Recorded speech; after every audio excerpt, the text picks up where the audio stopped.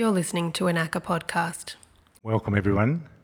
My name is David, and I'd like to begin by acknowledging that we're gathering tonight on the unceded sovereign lands of the people of the Kulin Nation and pay my respects to their elders and ancestors, past and present, and to all First Nations people who are joining us today. Just a couple of quick pieces of housekeeping before we start. In the final gallery where we will arrive, Sydney McMahon's work has been switched off for this evening's reading, just because of the sound. So just to let you know. Also, please leave your drinks here at the bar or somewhere in the foyer. Do not take them with you into the gallery. And if you require any assistance on the way through as we promenade, please find ACCA's visitor experience team members who can assist you. And we will be promenading through the galleries, so feel free to don a mask if you feel more comfortable doing that. We will try to maintain social distancing as much as we can. Thank you very much. I brought Beach in Jar, circa 1998, by Alice Prowse, aged 3. This is a dress from a Butoh performance called Mourning My Mother.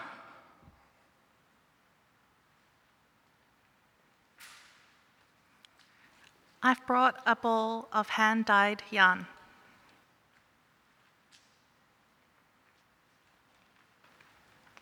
A Polly Pocket nurse's outfit given to me by Spencer Lai.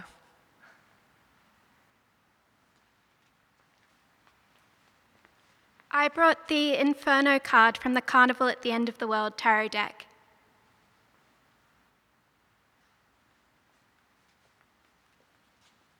I bought this frog over 10 years ago as a gift for emergencies, but I keep forgetting to give it away, so it's mine now, I guess.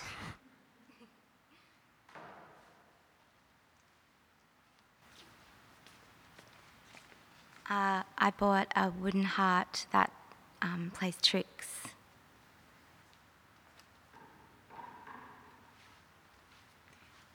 And I brought a red elastic exercise band.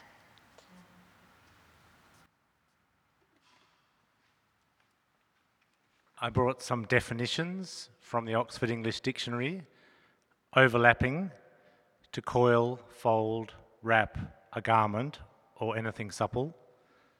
Magisterial, from magistry, a product or result of alchemical transmutation. Obsolete.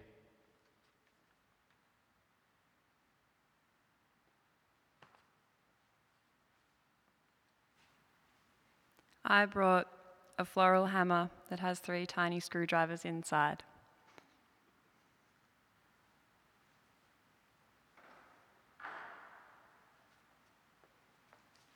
I brought a hand sanitizer.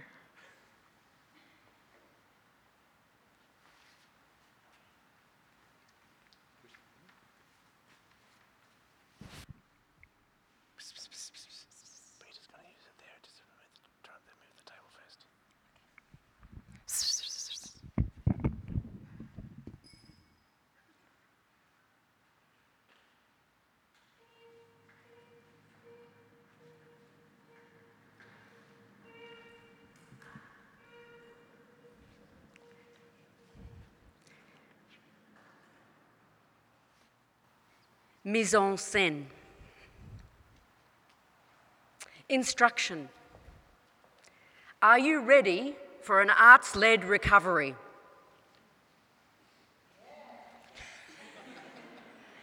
Great. Watch this space. Checklist.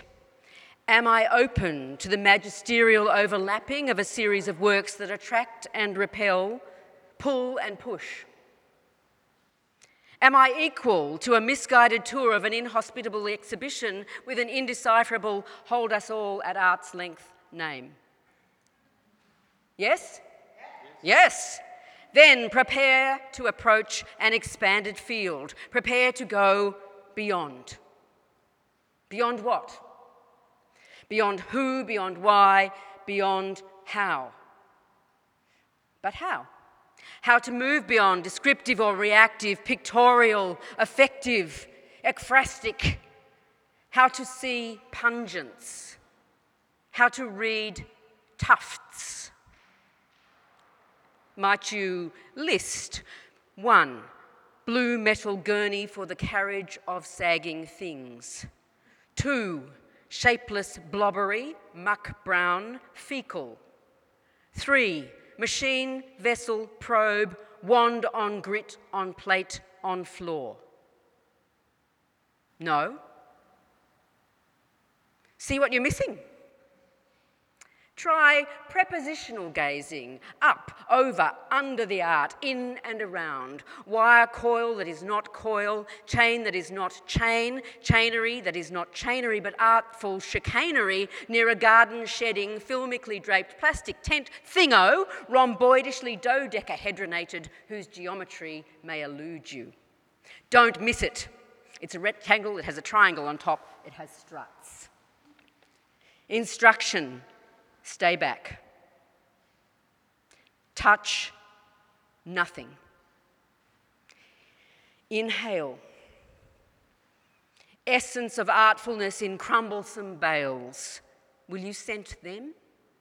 Dry chaff, straw sticks, leaves, and down-breaking leaf mound. Avoid naming words. String, sack, bag. Avoid colour commentary. Fluoro, green, blue, pink. No art speak. Olfactuate. Nose into each room, snuffle rank pockets of air, sniff slumpings between the fibrous, the littered, and the scraping, and the piling, and the prone. Shall we? Proceed with caution. Beware, art lovers. Maintain equidistance for personal space out. Eschew eye contact. Do not say hello. Do not say, what do you make of all this then? Do not say, where is the art? Show me the art. Pause. Follow. Attend.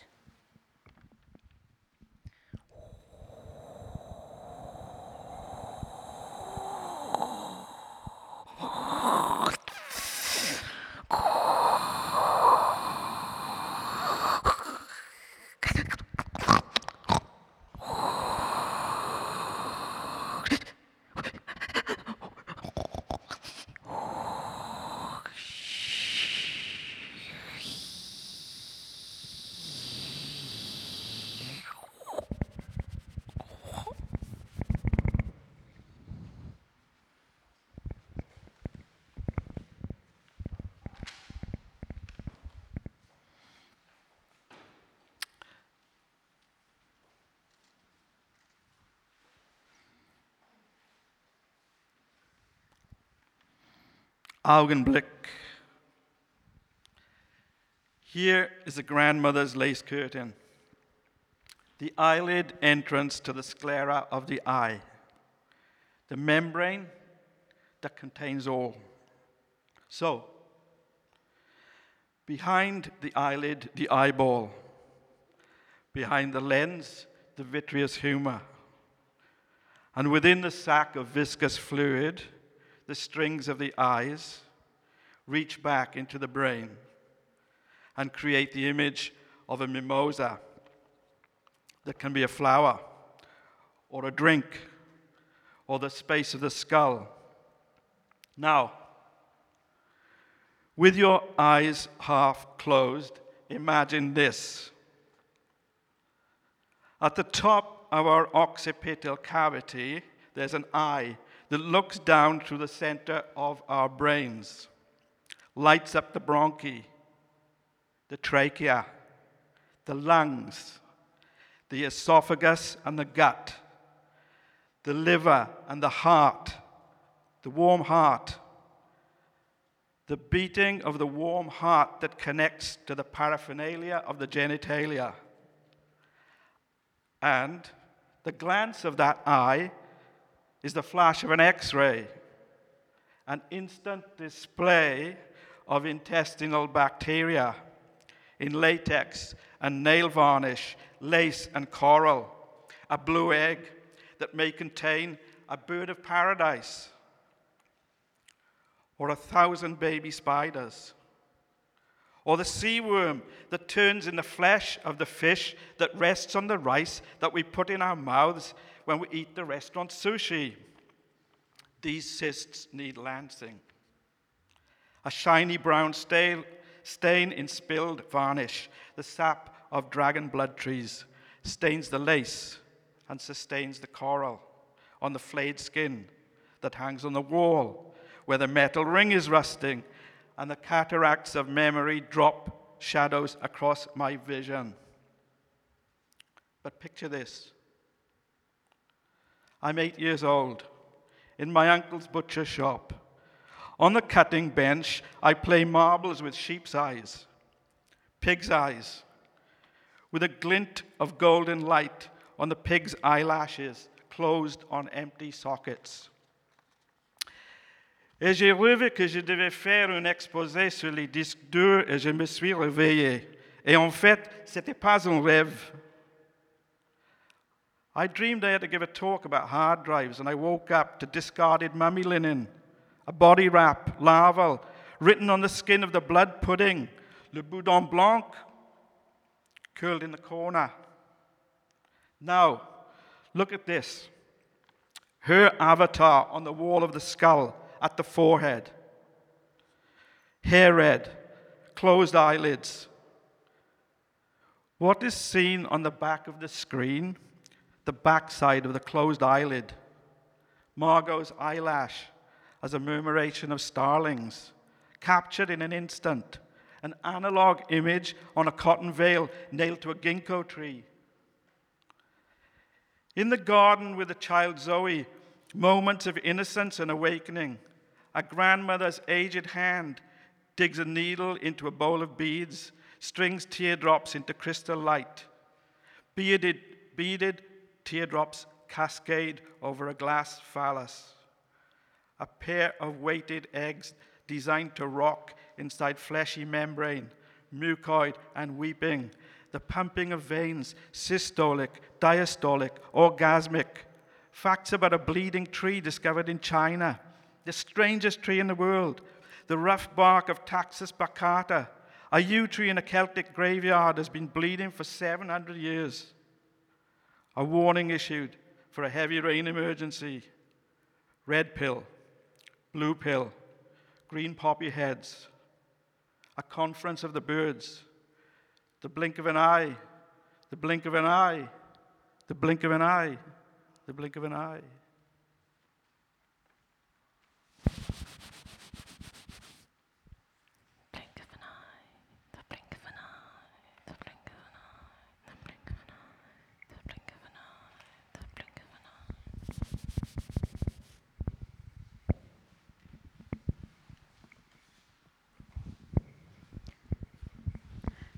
I wrote on a post-it that seed beads seemed like a dream of girlhood. I feel carried back into childhood, perhaps, in the same way that my last relationship felt like regaining everything that I lost as I grew up, picking costumes for parties, making collages together, and talking for hours at night, folded into pink sheets, kisses interrupted by Italian greyhounds. I don't know if straight people feel this way when they fall in love, as if the playfulness of it is a means of traveling backward into time. I am thinking, too, of Polly Pocket in her nurse's uniform, of this proximity between innocence and sex. I am trying to figure out a way that words might operate like these clusters of tiny beads, strung like lampshades alongside metal chains, ribbons, cartoonish hearts. I've never been able to separate admiration from envy. If I desire somebody or something, I want to be close enough to be them. I can't touch these dripping beads, can't possess them, and so I am trying to trace them with words to let language cascade, sparkling and dwindling and pooling on the floor, as another means of lingering, leering. I suppose that love, seen from outside, is pearlescent and pink, obscured by a lace curtain, all mystery and pleasure. It is, like childhood, a private world, but there's a terror to the delicacy. I can't look at a glass dildo without thinking of it clattering on the floor, shattering into something that might sever an artery. I remember discussing sex toys made of rose quartz with a stranger last year, and that what another person saw as self-love seemed to me something more dangerous, like a forbidden form of witchcraft. It seems disingenuous or just impossible to cast a love spell and think only of yourself. I typed to a friend as I walked here last Tuesday that I wished I didn't need to be loved, that it felt like the most decadent, unreasonable desire. I kept sleeping with strangers this summer, and it felt like a glamorous form of grieving. I felt as I walked into this room for the first time that there was a sort of rotting beauty to it. I don't like to be reminded that I have a body.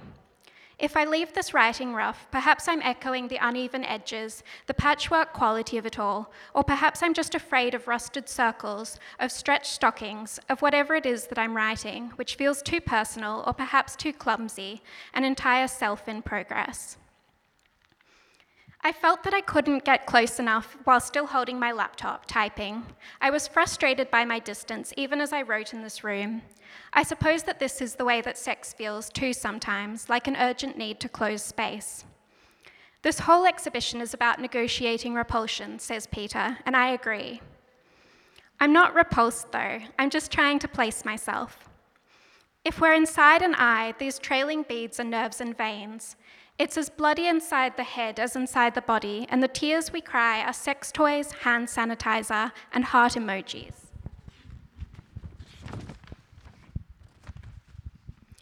As I write this, I keep wondering what I'll wear.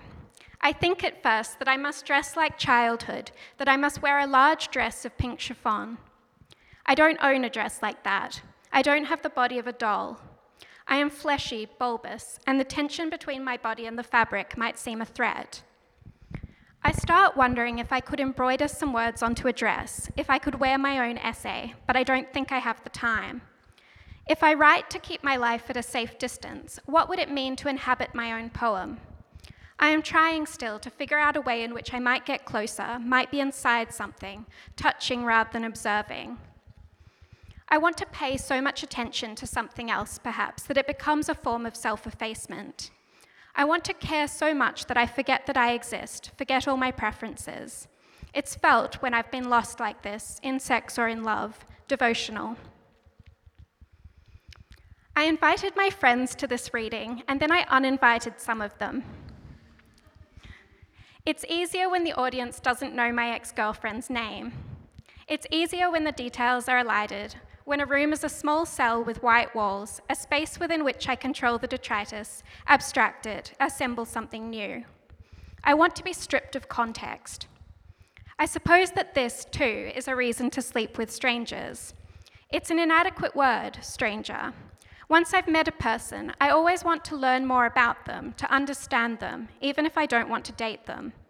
I want the textures of other people's lives layered into my own. I want 24-hour love stories with all their attendant drama. I'm obsessed with details, and I can't see those from far away. I am telling you so much, and I'm embarrassed about most of it. I think of fresh blood changing color when exposed to air, and of the deep magenta of blood clots, of illuminated beads dripping. I wonder if I fetishize transparency, the transformation of the intimate into art. I fear the audience, though, and all the opinions that I might project. I fear the points at which my vulnerabilities intersect with gossip. I'm not negotiating repulsion, really. I'm negotiating distance.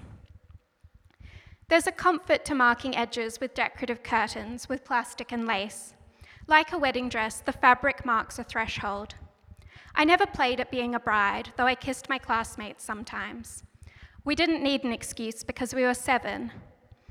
I wonder what might have happened if we'd kept kissing as we'd grown older, if that string of desire might have been pushed to breaking point, beads spilt across the floor. I wonder if being queer would feel less innocent, if being loved by another woman would be a more difficult kind of bliss. I can't write an essay that operates as a love spell, and yet I'm always trying. I just want to draw the audience closer. I'm the one that's spellbound, though, caught in a tangle of beads and blood, besotted by lace and eyelashes, by all the complicated surfaces.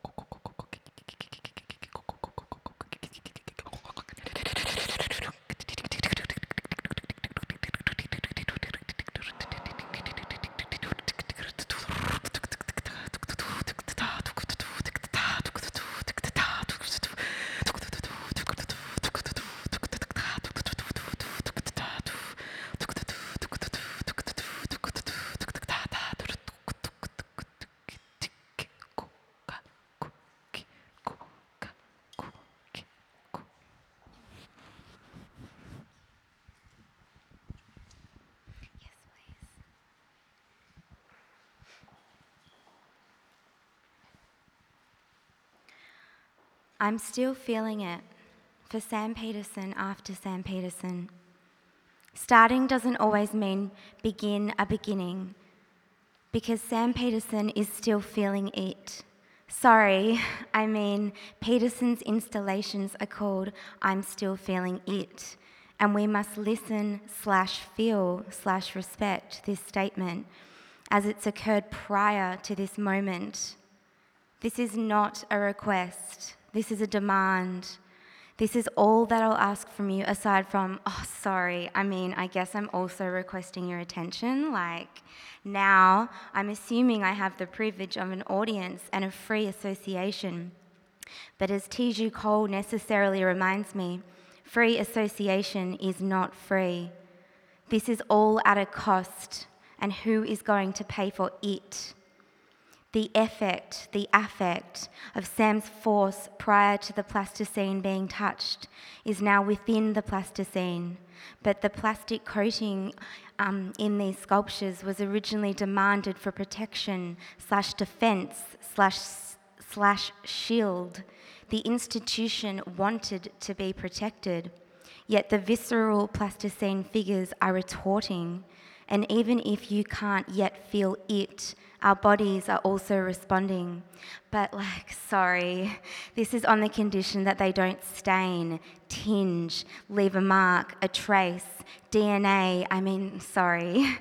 I mean to question rather than answer how this is possible, as if repainting a wall eradicates existences/beings/matters of what there was before, especially if the pigments, binders, liquids, and additives flows into white to imply that these walls are garden fresh, as if it was ever pure, uncontaminated, unsullied, unadulterated. And sorry, I'm repeating myself when I state that I also have an obsession with interiors and attempts to forge openings and to merge letters as a means of release make me slowly feel the longing, the fractures, and the loss of all of it. And sorry, don't mistake these words as instruction. Please try not to confuse the demands/commands/orders of the institution as an act of bodily intuition. Even though when we write down or speak in this speech, in this violent language I'm speaking, an institution/intuition, both words, actualities, realities, contain the same letters in the English alphabet. And sorry, I'm repeating myself again when I now state that Inga Christensen's fourth sequence in her book Alphabet simultaneously summarizes and complicates it all for me. She writes, not that, but she does write this: doves exist, dreamers and dolls, killers exist, and doves, haze, dioxin, and days. Days exist, days and death, and poems exist. Poems, days, death. Inga Christensen also dedicated a whole book exploring it. It's called It, but it's not about Peterson's it. This it is different. Nothing is ever the same /identical/equivalent. I have taken, I took note, I took lots of notes. I took, and because of this, I lost my notebook. Sorry. Sam Peterson has called a rant of hers, "I am not a good girl." And while I'm here presenting, this is not a present. I am not a gift. And due to institutional commitments, you, like me, will all leave with something more, yet also less in our plastic-coated reality. And sorry, not sorry, because I am also not a good girl, and I'm still feeling it.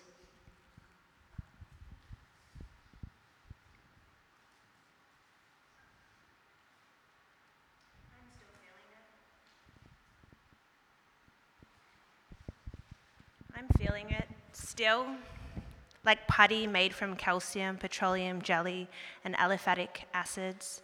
It's skin-like, supposedly. In my head, sitting in the black, folding chair alone in this gallery, I wonder if I've made the right decision.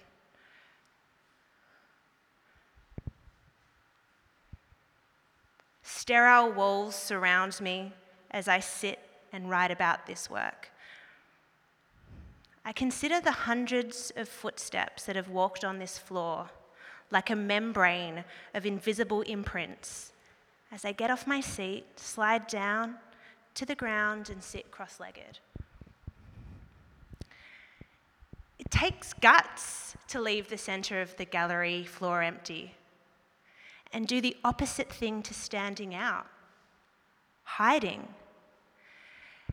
The very guts that have pressed and contorted inside and around numerous spaces, like this one. The fingerprint-stained plasticine no longer seems inanimate. In my mind, it's you. You lie hiding between the lips of the wall, stretched and molded. You fill the mouth, but plastic separates you from teeth and tongue. A plastic envelope, a barrier between any possible embrace. If it was me lying there, I would have preferred a bit of glitz. I would have gone with aluminium foil, I think. Splayed, flesh, stretched. I know it's presumptuous, but I feel like we're friends. Maybe it's because you're such a good listener. But I realize I've been staring at only one part of you, and there's so many other yous. I feel shy to move from this point. It's become familiar. Hello, you. Hello. Hello. Hello. Oh, you in the corner. Hello. So what does it feel like with the walls pressing on you? Safe? But maybe safety can also be a protracted sort of pain. In the space that you do occupy here, it's not fully yours. See, just up there. There's a security camera staring down at us. Even at rest, you're under observation.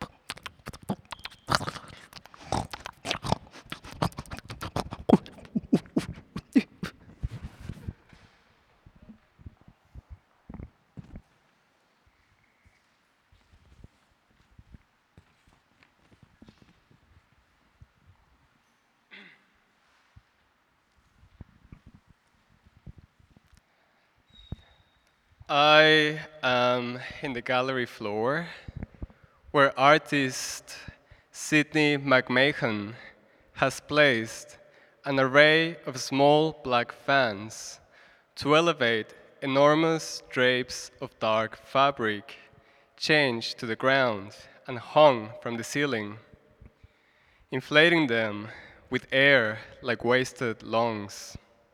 Their movement strikes me as a beautified torture scene in a horror film, borrowed from a DVD stocked in a video store on the verge of collapse, where customers waste their breath to soften the misery of their interchangeable tragedies.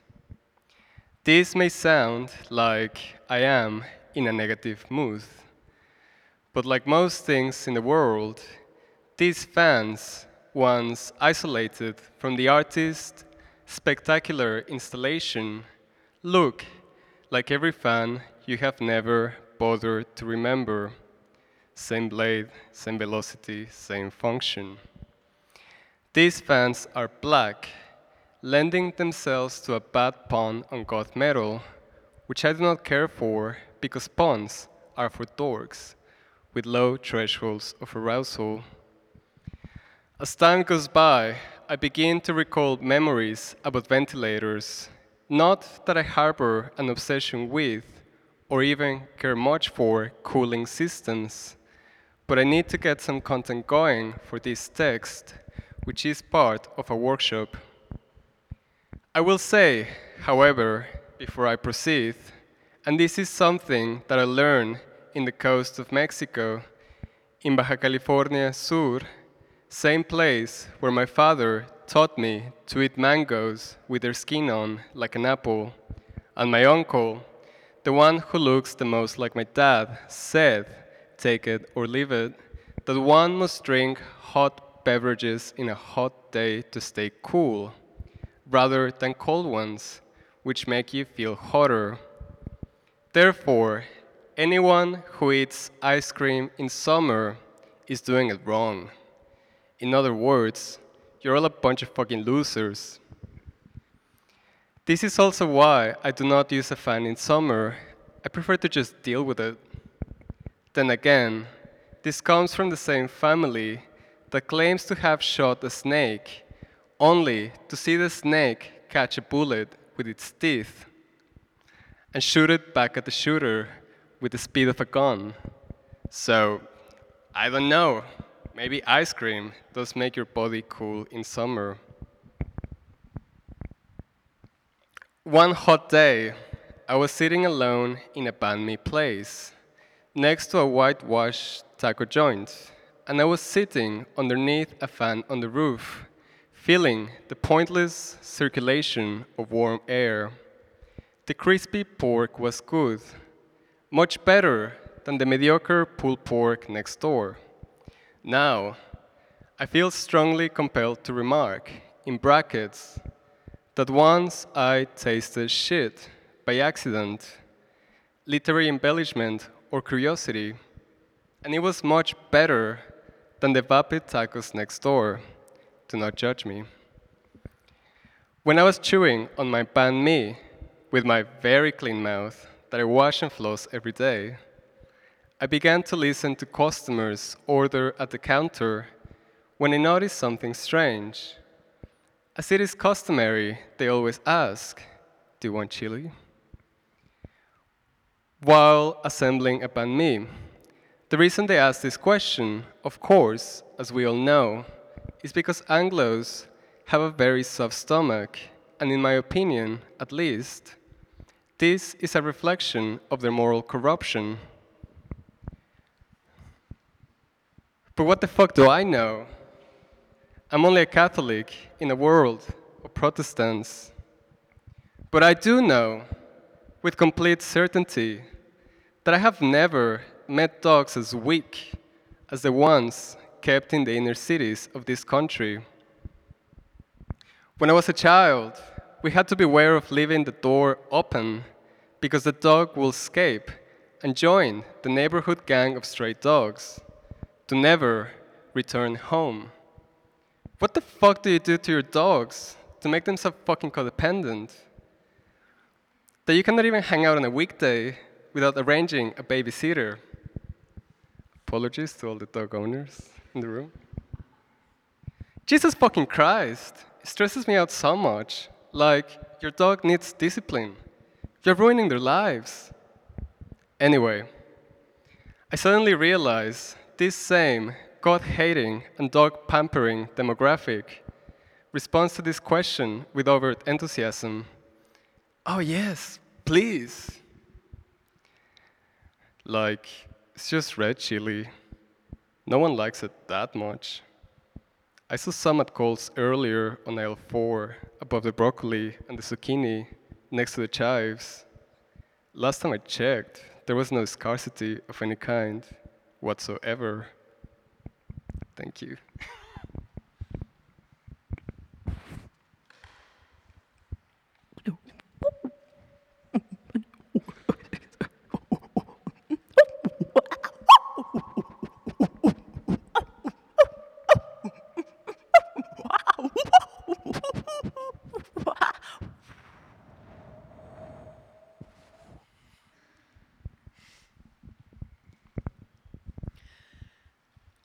I wanted to write about gardens, boundaries, fences, and walls that can be scaled, gates that can be unlocked, a third nature, Eden, or paradise on earth, the ready-made ruins of landscape follies, and a fictional farm like the MGM studio lot for Wizard of Oz, Kansas or Wonderland. Planting real, natural, dead, or dying artifacts in the imaginary garden of the gallery, a shrine to bygone machinery, a deformed hay rake and pitchfork without a handle plunged into 2 inches of dirt stacked on top of a tarp. Ant mounds made by human hands next to a backpack irrigation system to paint the roses red. As the Disney card soldiers sing, painting the roses red, and many a tear we shed, because we know they'll cease to grow. In fact, they'll soon be dead, and yet we go ahead. Why gardens and not the agricultural revolution that paved the way for the industrial one? Something about resources, production, and regeneration? Because caring for country and the custodianship of nature, the kinship of all things, existed well before both the farm and the garden. The garden is a circular procession of ordered arrangements, an aesthetic, not a practical construction. Kombucha-esque organic cultures as a membrane affixed to the wall as neatly contained as a painting is much more the stuff of gardens. Whole Foods gentrification for new ages and their cashed-up cries for Mother Earth. The garden is more ambiguously crafted and natural than Haraway's technoscience dualisms. It unsettles that lingering nature-culture divide, creating cultures that produce and regulate nature. But the gallery garden will be dismantled, deinstalled. It'll cease to grow and soon be dead. We've just painted the roses red. I wanted to write about gardens, but your garden isn't locked in monolithic space and neatly programmed time. It isn't trapped under fluorescent gallery lights and locked in opening hours. There's a can of Passiona on top of a rock instead of an ox heart because it's lucky. It sees the sun rise and set, and your shrine is to Rocky Erickson, where creation was created for us too, for you. And it feels like psychosis before ECT, an acid casualty trying to integrate history with a past that cannot be meaningfully subsumed. Objects to make sense and to make conclusions. The illusion of wholeness with nothing but fragments in our sweaty palms like children at show and tell. History TV glued to mood boards. Rocky Electro convulsively wiping out history with an operation on human memory to lock him in time. Locked in with Rocky and you, like the little pebbles in the mortar between the stones. Carved out of space and created out of time. Suspended in that deranged interval of enchanted sleep in the calm of your arms. Something a poet would write about, a garden or madness. Existence is an enclosure locked in time more than space, and this exhibition ends on the 14th of March. She says she's a gardener, a nurturer, but skip bins will be filled by the magistrates of the great indoors, extraction without regeneration. The garden is a man-made paradise, exemplified by the Persian proverb, you don't have to die to go to paradise, provided you have a garden. I wanted to write about gardens, but all I can write about is you. The best line in The Garden of Forking Paths is, all that really happens, happens to me. You drive me home in silence because it's the hardest part of the day, leaving our garden.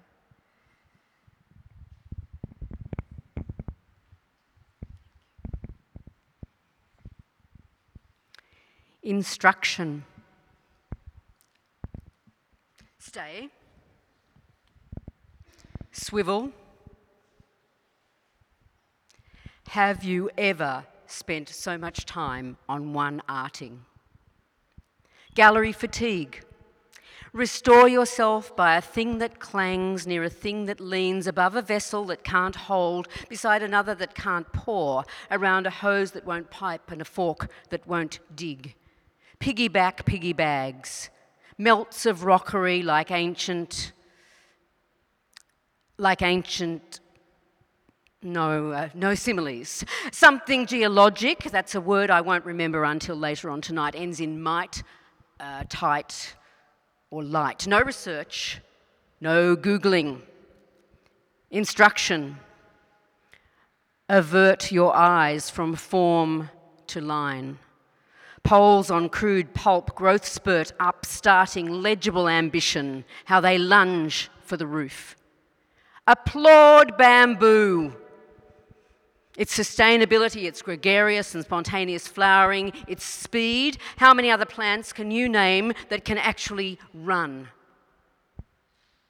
Instruction, hold the thought. Do not answer. Where do you think you are? This is no interactive community participatory art. This is no edifying artifying.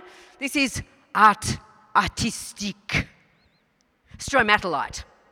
Worlds oldest life form. Applaud growth, applaud precarity, applaud endurance. Applaud pebbling, fronds, twigs that are unflowers, Hessian saccharie, and a giant ugly, no judgment. Trundling deformities of glass, hacked lengths of branches, stubs of things, and the broken. Instruction. Yield. Yield to the spillage of wordage. Gush. Gush wordage over artage. Metal frame to winnow, balsa barricade to enclose, clay flutes spattering, recoil from a blankety untouchable by felting bugger rug, all upturned corner and jaunty green with pale lime fringe. Seagrass ropes, all sea sluggish, pentagram of stone and other trigonometries, corner of a grey snug, brick litter of misfirings, blue-black pointlessness, and a dish, and a bucket, and a bowl, and an unfillable vat, and an unpunchable bag, and disentangleable vines, and yellow enamel whirlies on stalky struts. If only. If only. Consult your smartphone. Remember your emptied wine glass, never quite artful enough. Hark. Harking. Can you hear? Can you hear? Listen.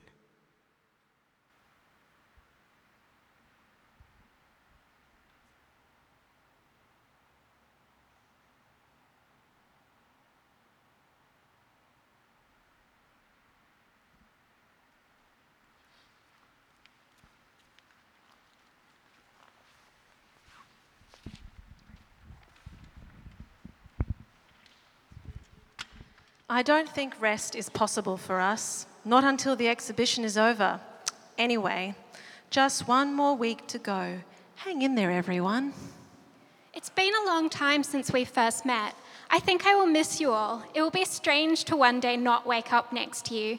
I don't know any other existence. Don't be overly sentimental. People will write about us and we will continue to exist in their imagination. This isn't goodbye, and there's always social media.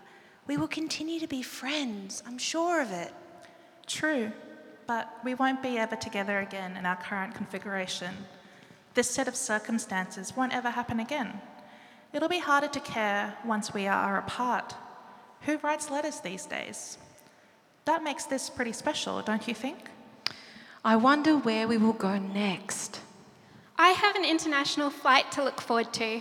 I wonder what Paris will be like now. I wonder how Mimosa has been since I've been gone. It's so strange to think I travelled while she could not. I wonder if she will recognise me after this time. I know I've changed. I've changed so much in the last few months. I don't know if I recognise myself anymore. I'm not sure what will happen to me next.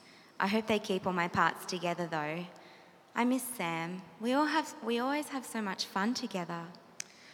I've been thinking about this a lot lately. What do you think the curators brought us together like this? Sometimes I wonder what the meaning of it all is.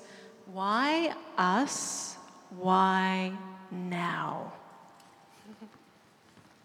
If I think about this too much, I get into an existential slump. Best to not overthink it, I think.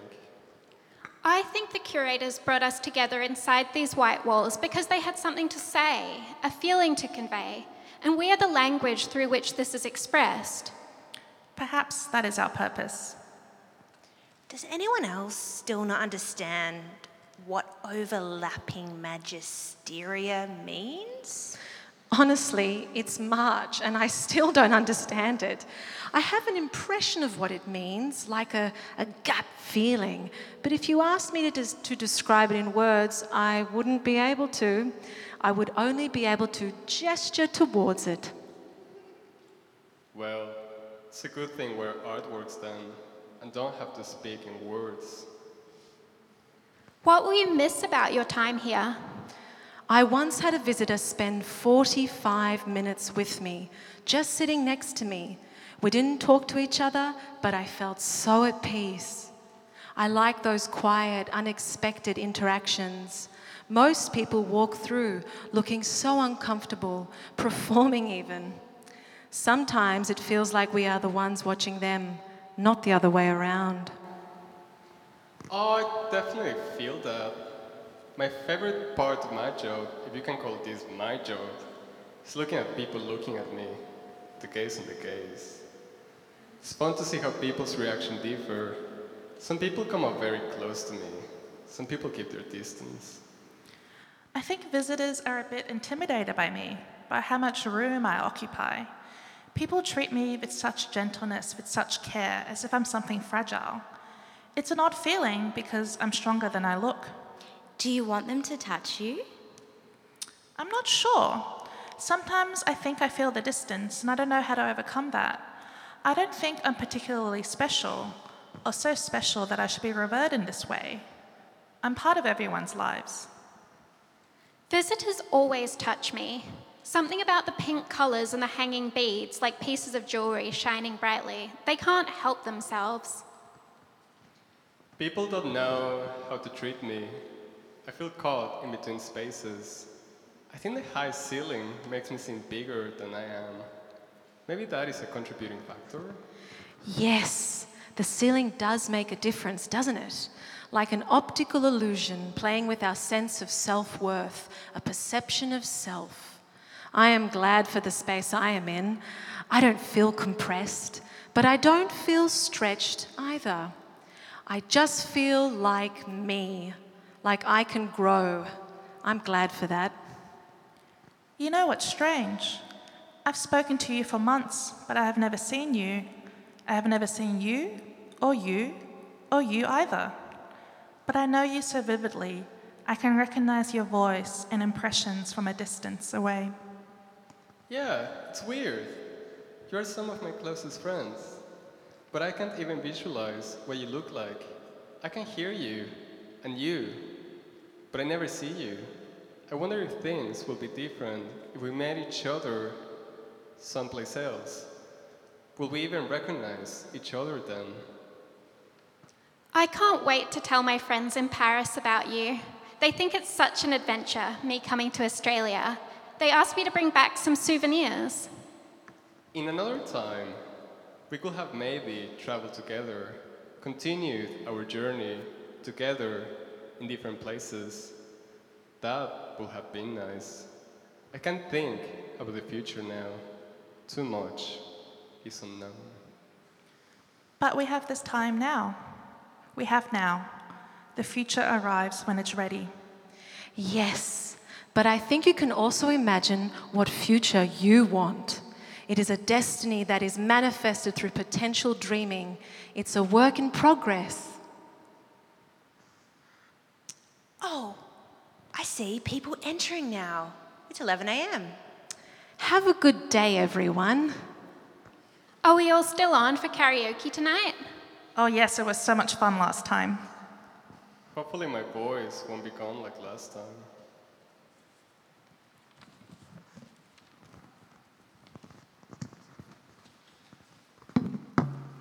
Overlapping writing, overlapping uncertainties, overlapping vulnerabilities, bodies, histories, day jobs, night terrors.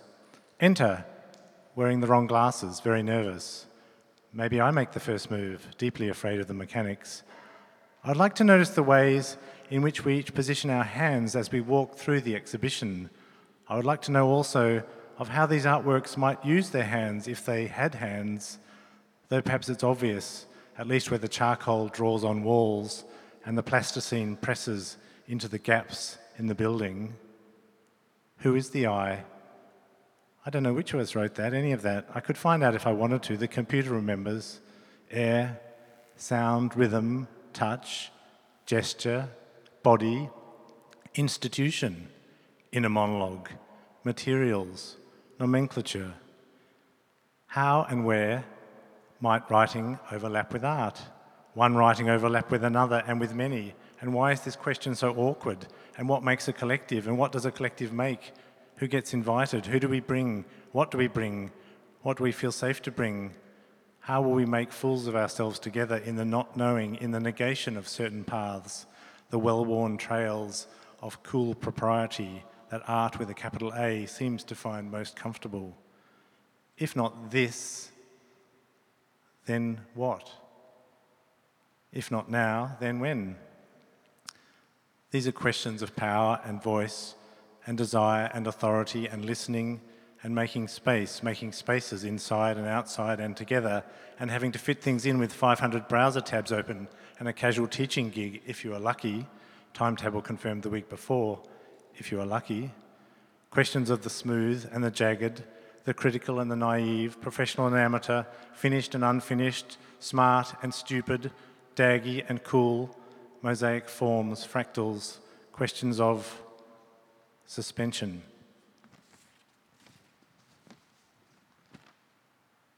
In thy uterine blood, filaments and flesh, somewhere to swim before the flood. I need to laugh a lot more. It's funny, isn't it? Image in my head of telling a joke in Auslan. Doesn't everything have materiality? Or rather, everything that is immaterial can still be expressed through proximity to materiality. I'm besotted with the hanging beads. I don't usually feel self-conscious about my writing, even when it's terrible, but I feel self-conscious about people seeing me write as I'm doing it. I wanted to put the post-its in the gallery. Me too. We're in the middle of something. It was far too soon to share this with you. We don't even know what this is yet. But Lucinda, who knows something because she began this program and has tried it twice already, said it's always like this, and that it's deliberate, the too soonness, the awkwardness, this temporary housing. Besides, this time next week, it'll be too late. All of Sophia's voices will be gone. The awkwardly shaped cube will be scrubbed white again, or they'll be lingering as ghosts. We improvise, as Tina says. We make up our own instructions. We blunder and we ask each other, am I crazy? We don't have enough time. We have to rush. Instant overlapping. We are hungry and tired. I, for one, think far too much about the dynamics of it all, or just enough. I make a cake. Then Peter makes a cake.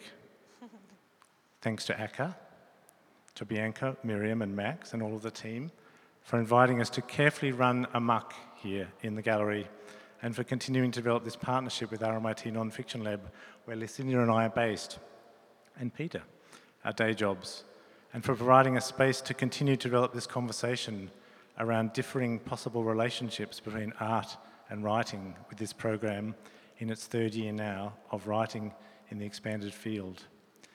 Thanks to the artists, Mimosa, Sam, Robert, Sydney, and Isadora, with whose work we've been writing with and alongside. Thanks from me to all of the writers, Anna, Audrey, Autumn, Kate, Alyssa, who couldn't be here tonight, Des, Diego, Peter, Sophia, and our wonderful tour guide tonight, Tina, for trusting and saying yes and going out on your variously improvised non-fictional limbs. Thanks to Lonnie, our editor and all-round sounding board and video documenter, to Rowan, who is making the overlapping platform site for us, and one more time to Bianca for making this whole event tonight possible amidst the uncertainties of the pandemic. And finally, thanks to all of you for meeting us here tonight, for listening and following along. And now I think we have a few minutes and a beautiful sound system for any of you, if you would like to ask any questions of us or respond in any way. Yeah.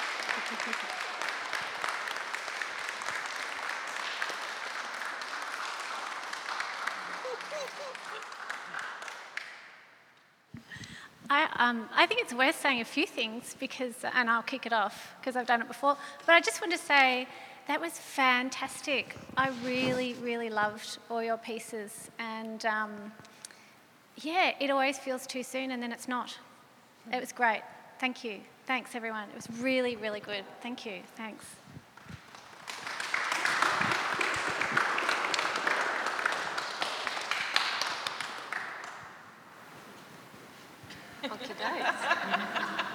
Yip, yip, yip, yip, yip, yip, yip, yip. We just hear like one thing from each writer, just one quick reflection, or not? No. Oh, sure. What do you want to know?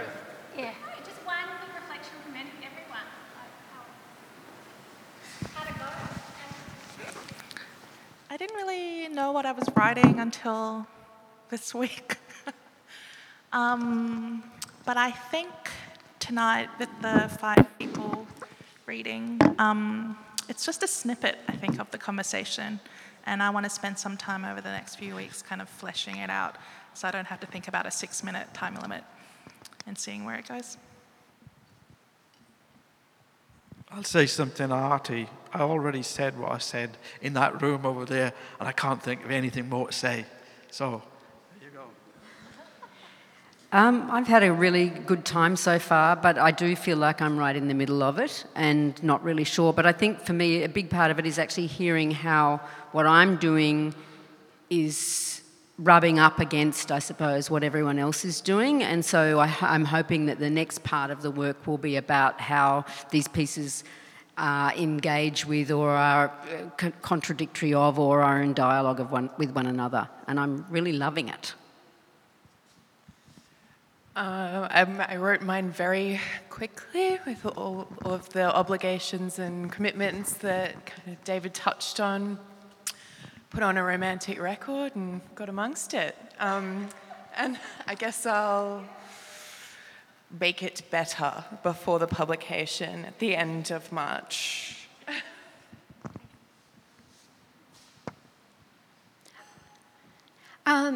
It took me a few minutes to work out what the question actually was because I was in an area where it was kind of hard to hear it. But in terms of reflections on the process, I found, because we spent the first few weeks doing a lot of collaborative writing, and then we only started working on these pieces really last week, which I thought was really great because it meant we'd had so many conversations that kind of filtered through in a more abstract way, and so many kind of links that were drawn together.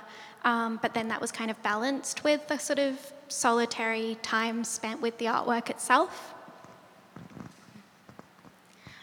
I guess I just feel really grateful because writing is often a solitary act, and I was so grateful to share a space with Kate and to have conversations, but to also meet new people, but also to connect with the person behind the words of who I've read before. And I think that having our bodies physically in the space together and reflecting, and even though sometimes I was pessimistic and complaining, I'm also loving it, as Peter says. And yeah, thank you.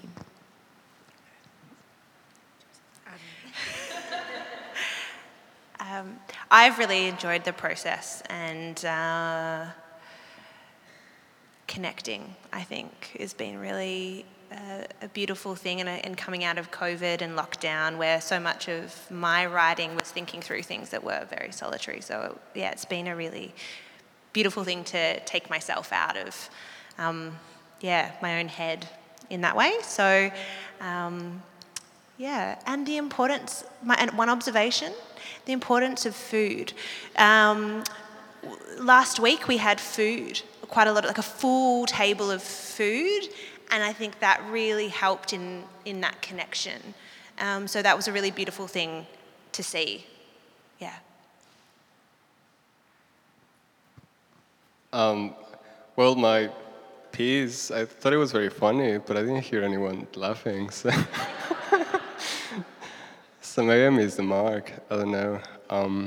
I think I need more catering, like more food on the table to write better as well. Just, yeah.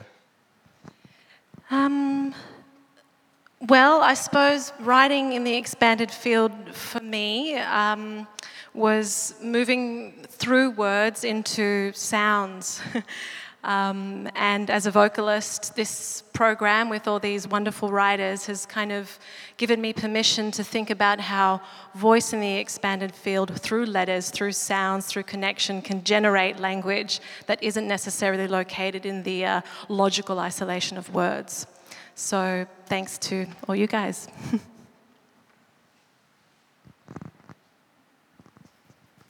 And Alyssa, as I said, our 10th person is not here tonight because she's not well. That was great. Thank you, Lucinda. Yes. So does anybody want to add anything before we go and have a drink? Thank you so much for coming, everybody. It was really, really great to see the gallery full.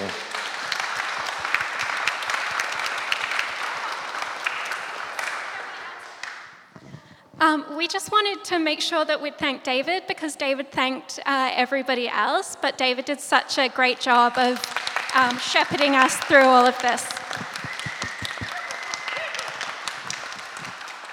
Oh, and I should also say that we, so the process from here, we have another few weeks together through March and April, and we are going to start work on editing, further developing and then editing these pieces and working out how we're going to put them together.